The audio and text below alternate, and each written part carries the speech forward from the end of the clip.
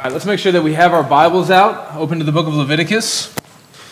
If you don't have a Bible, you're welcome to use the Pew Bible in front of you, and you are welcome to take that home if you would read it. Leviticus is the third book in the Bible. If you've not spent much time there, Genesis, Exodus, Leviticus. And we're going to be in chapter 24 this morning, in the verses that our sister Teresa just read for us.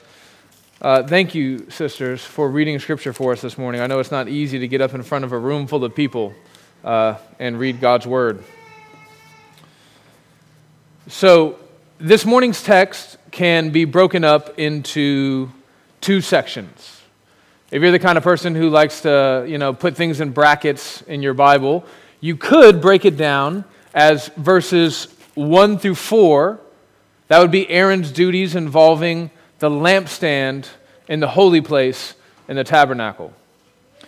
The second section could also be verses 5 through 9, Aaron's responsibility involving the showbread in the tabernacle. Now, you could break down the text this way, but I'm going to argue this morning that you should not.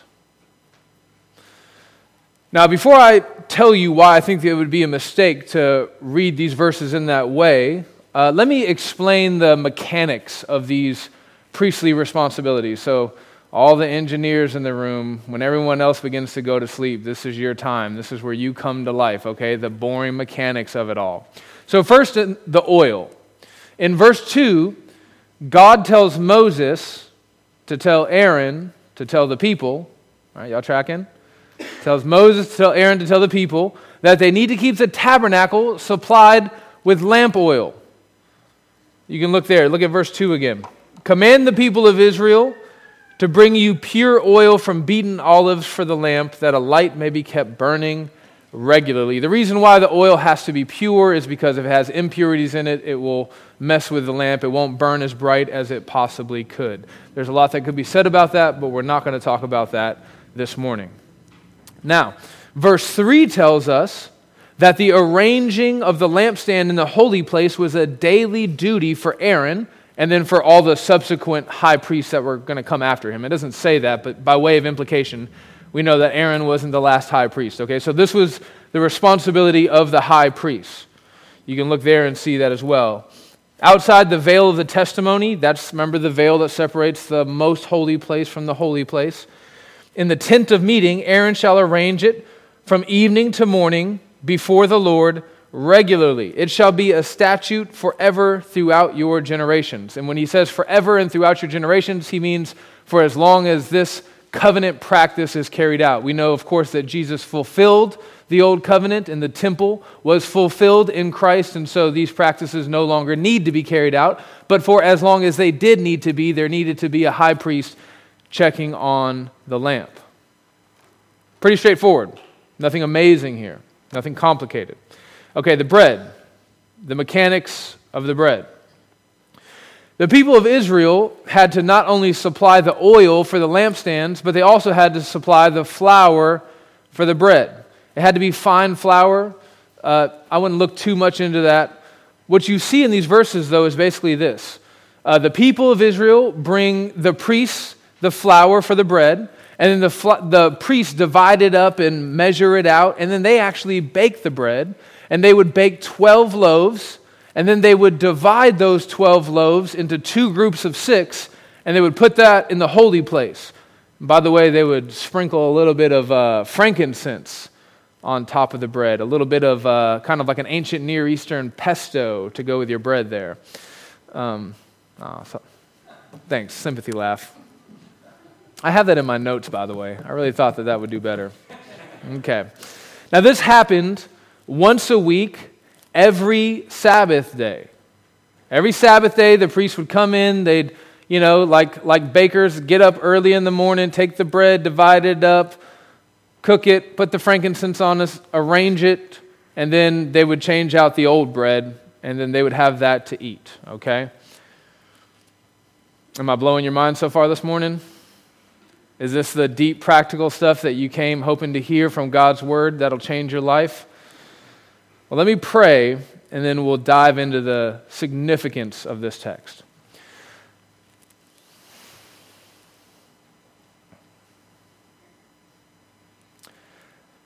Father, you call us to be a holy people. We are not a holy people. But we know the way that you sanctify us and help us to live in light of the holiness that you have granted to us in your Son Jesus is by speaking to us in your word. When the God of all heaven and earth, who speaks universes into existence, when you communicate with us, Lord, we know that we, your people, are changed by your word. So help us to receive it, God. Help us to not be distracted.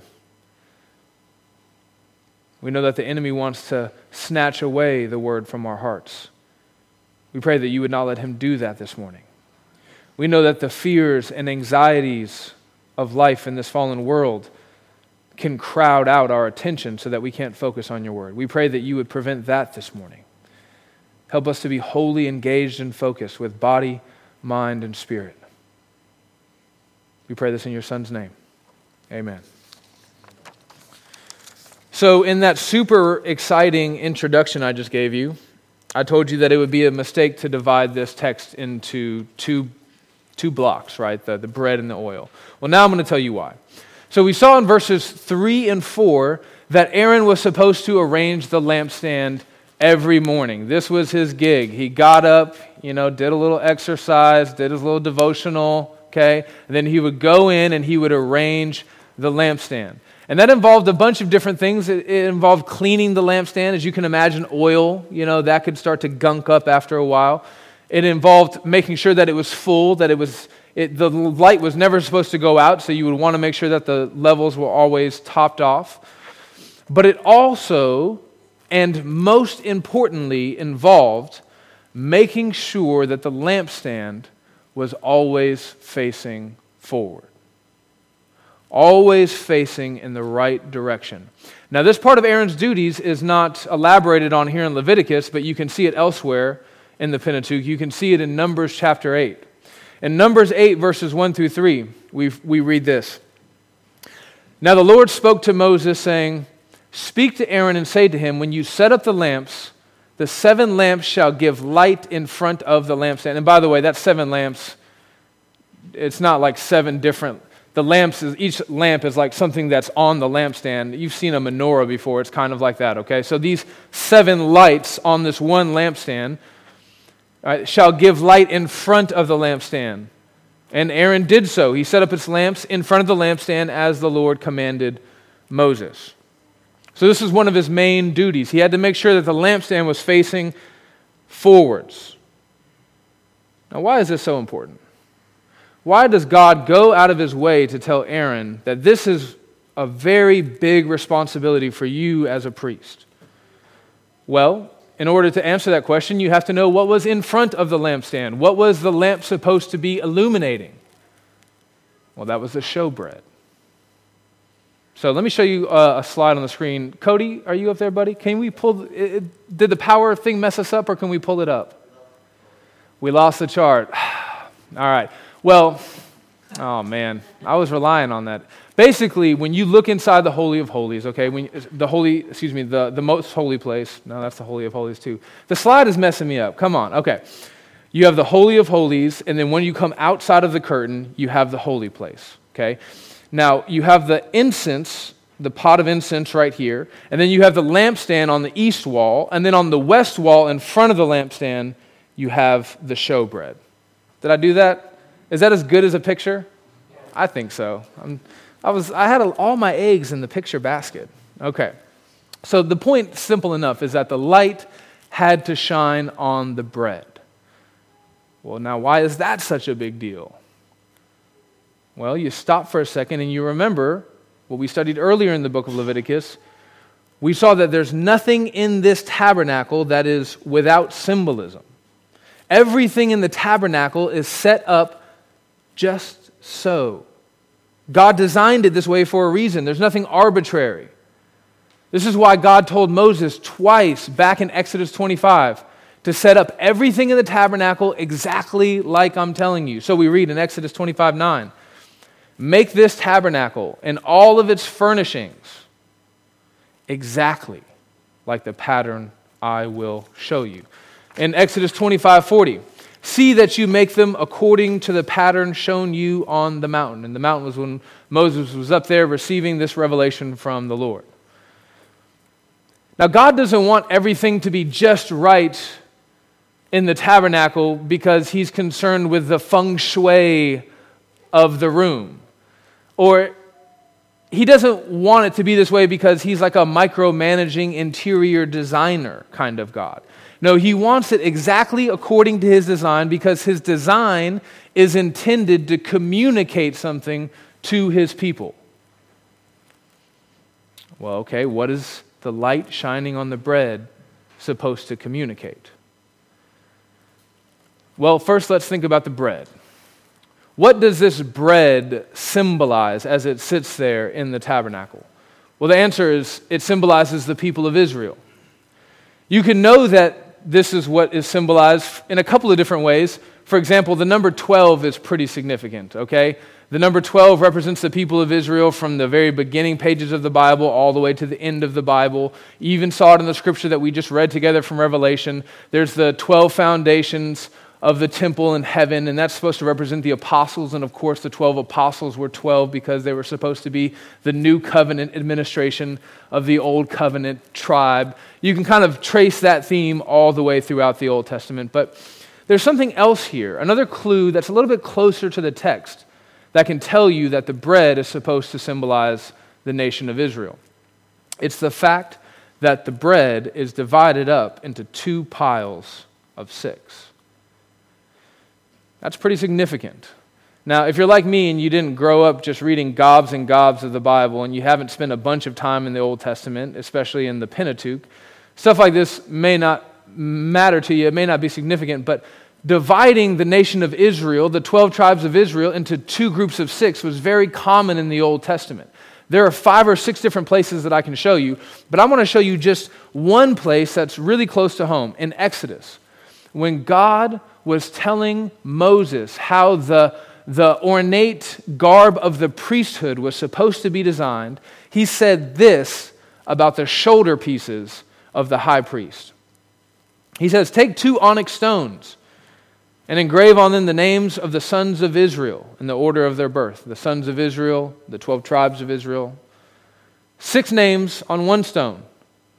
The remaining 6 names on the other stone. Engrave the names of the sons of Israel on the 2 stones the way a gem cutter engraves a seal. And then mount the stones in gold filigree settings. So the priest, as he stands there with all of his ornate garb, the head all the way down to the shoe, 6 names of the tribes of Israel on his left shoulder, 6 names of the tribes of Israel on his right shoulder. And you see this kind of 2-part division of the 12 tribes all throughout the Old Testament. Okay, what does the lamp symbolize with its light? Well, throughout all the pages of Scripture, light and fire is always representative of God and the presence of His glory. So you can see that if you just stay right in the Pentateuch. Obviously, God leads His people throughout the desert with a pillar of fire, right? And that fire is His presence. You can go to an easier verse, 1 John 1:5. God is light. Psalm 44:3 talks about the light of God's presence. Listen to the wording. But your right hand and your arm and the light of your presence are with me. You can hear the same language in Ezekiel 43. And behold, the glory of the God of Israel was coming from the way of the east, and His voice was like the sound of many waters, and the earth shone with the light of His glory. On top of that, lampstands, which hold the light, hold the fire, are often connected with the Lord's presence in Scripture, outside of our verse this morning. So, Revelation 2:5, for example, the Lord is warning the church in Ephesus that they are on shaky ground. They're not walking with Him as they're supposed to be, and He promises that He will remove their lampstand if they don't repent. What does that mean? He's saying, I'm going to remove my presence from among you. You claim to be a church under the authority of my name, but you're not living like it. Now you are a church, and my presence is with you because you're a church, but I'm about to remove my presence. And the way that he talks about that is taking away the lampstand. Finally, you can just see in the closing pages of Scripture that Jesus himself is called a lampstand for the nations. He is the light of the nations. We read that in Revelation 21 this morning. The city does not need the sun or the moon to shine on it, for the glory of God gives it light, and the Lamb is its lamp. So I think it's safe to say, one, that the lampstand and its light symbolize God and his holy presence. And then number two, that the showbread symbolizes Israel, the holy people of God. Now let me tell you how this fits together. I'm about to give you a little late in the sermon, but the thesis statement of the sermon. I'm going to show you why these two things belong together. This morning's text is teaching us this. The lampstand shining its light on the showbread is a picture of God's everlasting light shining down on his holy people as they live continuously in the presence of his glory. The lampstand shining its light on the showbread is not by accident. It's designed this way. God wants it just so because he's trying to communicate. What does he want to communicate? He wants to communicate his everlasting light shining down on his holy people as they live continuously in his presence. Now, if this seems like a bit of a stretch just from these 9 verses, and if I haven't really convinced you with what I've shown you so far, there's more, okay? I think that this is right in line with the meaning of the design of the holy place. Do you remember how the author of Hebrews, members of this church, when we went through Hebrews in chapter 8, do you remember how he talked about the sanctuary in the tabernacle? He says this. He says that the priests, quote, serve at a sanctuary, that's what we're talking about this morning, this is in the sanctuary, that is a copy and shadow of that which is in heaven. So this lampstand, the showbread, the incense, everything that's happening here in the holy place, this is supposed to be a shadow of heaven. This is what heaven will be like. In heaven, the people of God will live in the house of God and bask in the light of the glory of God forever. And this light will not be veiled to us. It will come to us unfiltered in the face of Jesus Christ. Remember again the words of Hebrews. We are told that Jesus is the radiance of the glory of God. The way that God will manifest his glory to us forever is in the shining light of his Son Jesus as he illuminates the new heavens and the new earth. Revelation 22:5 tells us that in heaven there will be no more night. They will not need the light of a lamp or the light of the sun, for the Lord God will give them light, and they will reign forever and ever. You remember how we were supposed to reign in the Garden of Eden? You remember that? God created us to be kings and queens on the earth, and then we traded it for sin and brokenness and ruin. The promise is that God is going to come back and restore us, and we're going to reign in his light.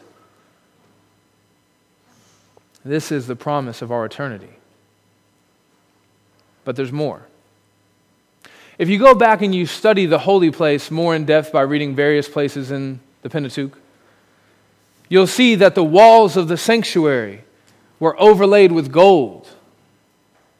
Not only so, but the lampstands were made of gold. Not only so, but you'll find that the table upon which the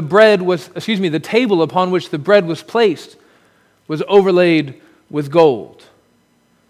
This room was designed by God to radiate the light of the 7 lamps so that it would be brilliant to the max for those who would behold it. There's supposed to be a light that's present in the room, but the room is designed in such a way so that the light is magnified beyond what it could normally be by itself, according to the human eye. There's supposed to be a magnification of glory in this room. And this too is a picture of heaven, where the glory of Christ will be reflected, and it will be brilliant, and it will fill every nook and cranny of the new heavens and the new earth. Isn't it funny now that whenever you find a nook or a cranny, it's filled with darkness? That's not how it's going to be in heaven. When I was a missionary, we had a little old lady in the church who had become a Christian later in life. And she had heard things, a lot of things, about heaven from missionaries who had come before me. And one of the things that she heard was that the streets of heaven would be paved with gold. Now, she asked me if that was true. I'm here to tell you, I don't think I did a good job responding to that. If you know me, you can probably guess how I responded. Well, actually, right? Theologically speaking, the Bible doesn't really tell us that. And why would there be roads in heaven? And if there were roads in heaven, why would they be covered with gold? And I was very sweet, and I talked to her like I might talk to a grandma, but still, the way that I responded to her was just not great. I wish I just would have told her what I'm telling you this morning. I wish I just would have told her, I don't care if there are roads in heaven. I don't care if the roads are paved with gold. I'm here to tell you that heaven will be luminescent with the glory of God. And maybe it'll be gold and maybe it won't. But it will be amazing. When we stop and consider what a glorious vision we have in God's Word for our future, it really should lead us to pity the abysmal hopelessness that is materialism, that is atheism, and other similar philosophies. According to these philosophies, the only light that awaits man in eternity is the light of the heat death of the universe. Either that, or there's going to be a bright flash in the back of your brain when your central nervous system shuts off the day that you die, whichever one comes first. But the sweet promise of the gospel for those who receive Christ is that the light that we see will be a light everlasting. It will be a life-giving light. It will be a joyful light. It will be a rest-giving light. It will be the light like the sun on the first day of spring after a brutal winter of bone-chilling cold. And it's going to be like that beautiful first day of spring forever. But there is an equal, if not terrible, promise concerning light in the gospel of Jesus Christ. And this promise is for those who reject Christ.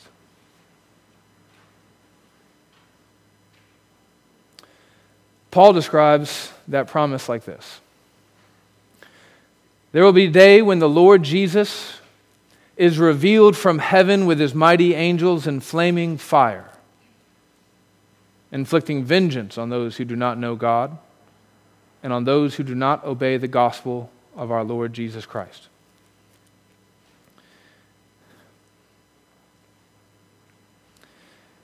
They will suffer the punishment of eternal destruction away from the presence of the Lord and from the glory of his might. And when he comes on that day to be glorified in his saints and to be marveled at among all who have believed. That's from 2 Thessalonians chapter 1. According to Paul, those who do not know Jesus, those who do not obey Jesus, will also see a light. But that light will be the light of a flaming fire, of an all-consuming wrath from a holy and righteous God. when they see God's light. Shining in all of its brilliance, they will not rejoice like we will rejoice. They will shudder, and they will know nothing but terror. They will fear His presence and not delight in it. And then after they're judged, they will never see light again.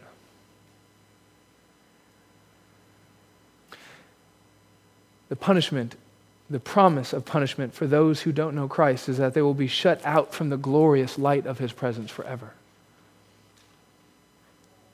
Friends, if you're here this morning and you are not obeying the gospel, if you have not submitted to God and His perfect love for your soul, I don't want this for you. I don't want you to be shut out from the sweetest thing that can possibly happen to your soul. But I can't want you to want the light if you don't want the light.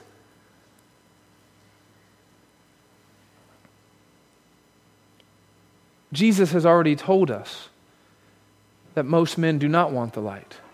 In John 3, Jesus says, "Light has come into the world." And you would think that the response to that light for people who have been suffering in the brokenness of the darkness would be jubilant celebration. You think we would just be over the hills. We would get a little taste of the light and we would say, "Oh, thank God. Thank God that the light has come." But Jesus says that the opposite is true. He says men don't love the light. Men aren't drawn to the light. They don't want the light. Jesus says people loved the darkness instead of light. Why? Well, He tells us. Because their deeds were evil. Everyone who does evil hates the light and will not come into the light for fear that their deeds will be exposed. Like Adam and Eve hiding in the garden after they've come into an understanding about their guilt before a holy God. Sinful man hides from the light. We hide because we know that His light will lay us bare. We hide because we know that we'll be exposed. We hide because we know it's going to hurt. But it doesn't have to. Because the gospel tells us that God loves us even when we are laid bare before His holy presence. Friends, we fear being exposed by God because we are so ignorant as to believe that He doesn't see us in our sin right now. And He does. He sees every last ounce of your sinfulness, every last drop of your brokenness, all of your imperfections, all of your wickedness. He sees it all. He knows it all. You haven't hidden any of it from His all-discerning eye. So don't be afraid to let the light expose you. You are already exposed. You just don't know it. But with exposure comes the promise of salvation.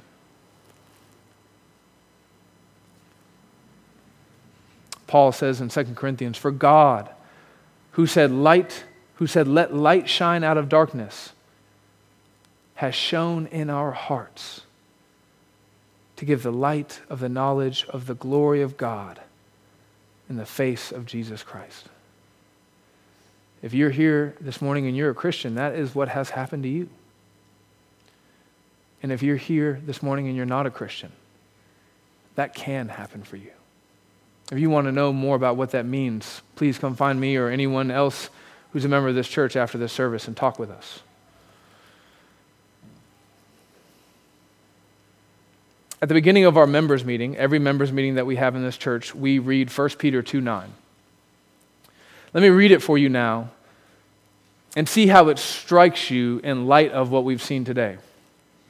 Peter telling the church this about themselves. He says, "You are a chosen race, a royal priesthood, a holy nation, a people for His own possession." Why? "That you may proclaim the excellencies of Him who called you out of darkness and into His marvelous light." Friends, if you have been drawn into the light of God's glory, your purpose, after being drawn, is to not sit there and cover up your light. It's to let your light shine. It's to proclaim the excellencies of him who drew you out of the darkness. We sing that song, this little light of mine, I'm gonna let it shine. We look at that and we think, oh, that's a cute little kid song that they can sing in gospel kids or at like a little church camp. Isn't it funny how profound children's songs and children's stories can be? We are called to let our light shine. This is not easy. In 2 Corinthians chapter 4, the Apostle Paul says that we have a major hindrance in our task of proclaiming the excellencies of the light of the glory of Christ. He says it like this: the God of the world has blinded the minds of unbelievers to keep them from seeing the light of the gospel of the glory of Christ. So when you're talking to your coworker or your friend or your neighbor and your family member and you're trying to say everything just right, and you're trying to be faithful in the way you communicate the gospel, and you're trying to live out the gospel in such a way that validates the words that you're saying so that they might receive what you have for them, and then they still reject you, you should know that in some sense, maybe it is because you said something wrong or you're a hypocrite or something like that, but you can do everything right, and they can still reject what you're saying because Satan has blinded the minds of unbelievers from receiving the light of Christ.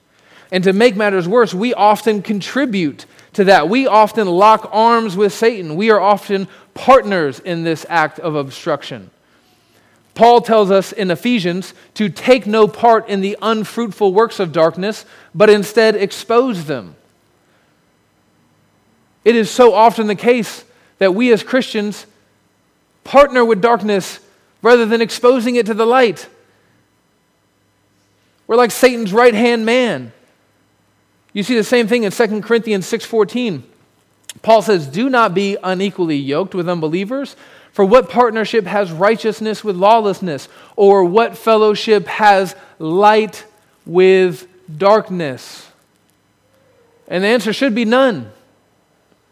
Unfortunately, in practice, that is all too often not the case. We, as those who profess to have the light, often partner with darkness. Friends, this is why church membership is so important. This is how we make sure that we are all walking in the light even as He is in the light. Mutual love and accountability. It's very difficult to proclaim the glories of God's light when you yourself are walking in darkness. So I want to remind every Christian this morning about the reality of your soul if you are a Christian. And I'm going to do that just by repeating what God has already said about you. Colossians 1:13.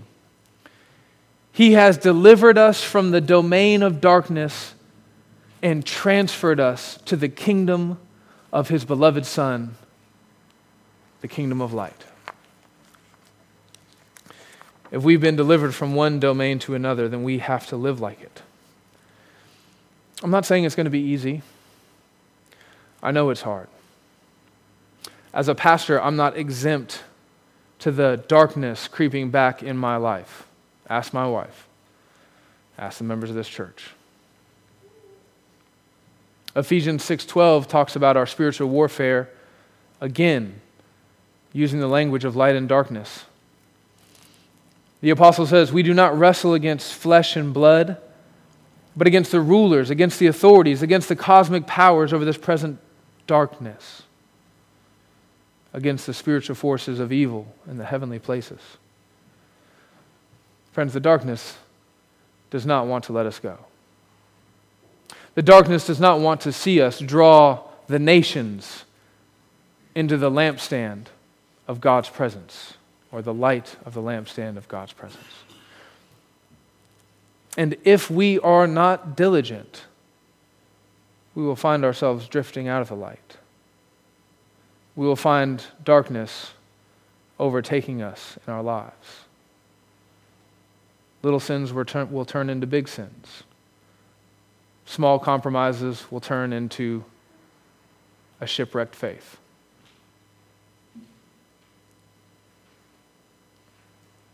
Paul tells the Ephesians to walk in the light on purpose. Living in the light does not happen by accident. It requires intentionality and a whole lot of grace to empower our efforts.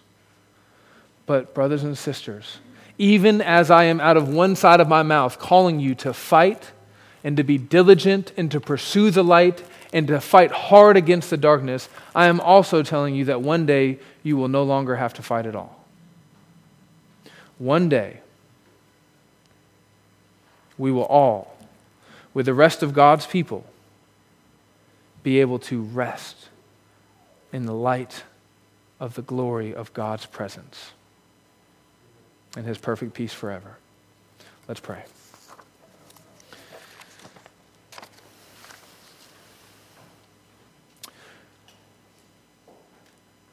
Lord, we're desperate to look beyond this fallen world. We need you to keep our gaze, our attention, our focus on you and on your Son. We need to keep our eyes lifted towards heaven. We praise you because this morning you have lifted our eyes towards heaven. You have redirected our attention towards eternity. And so, Father, we praise you for doing that. We thank you so much. And we pray that this grace that you've given us this morning will sustain us as we go back out into a world of darkness. We pray that we would be faithful as your witnesses and that you would bless us. In your Son's name, amen.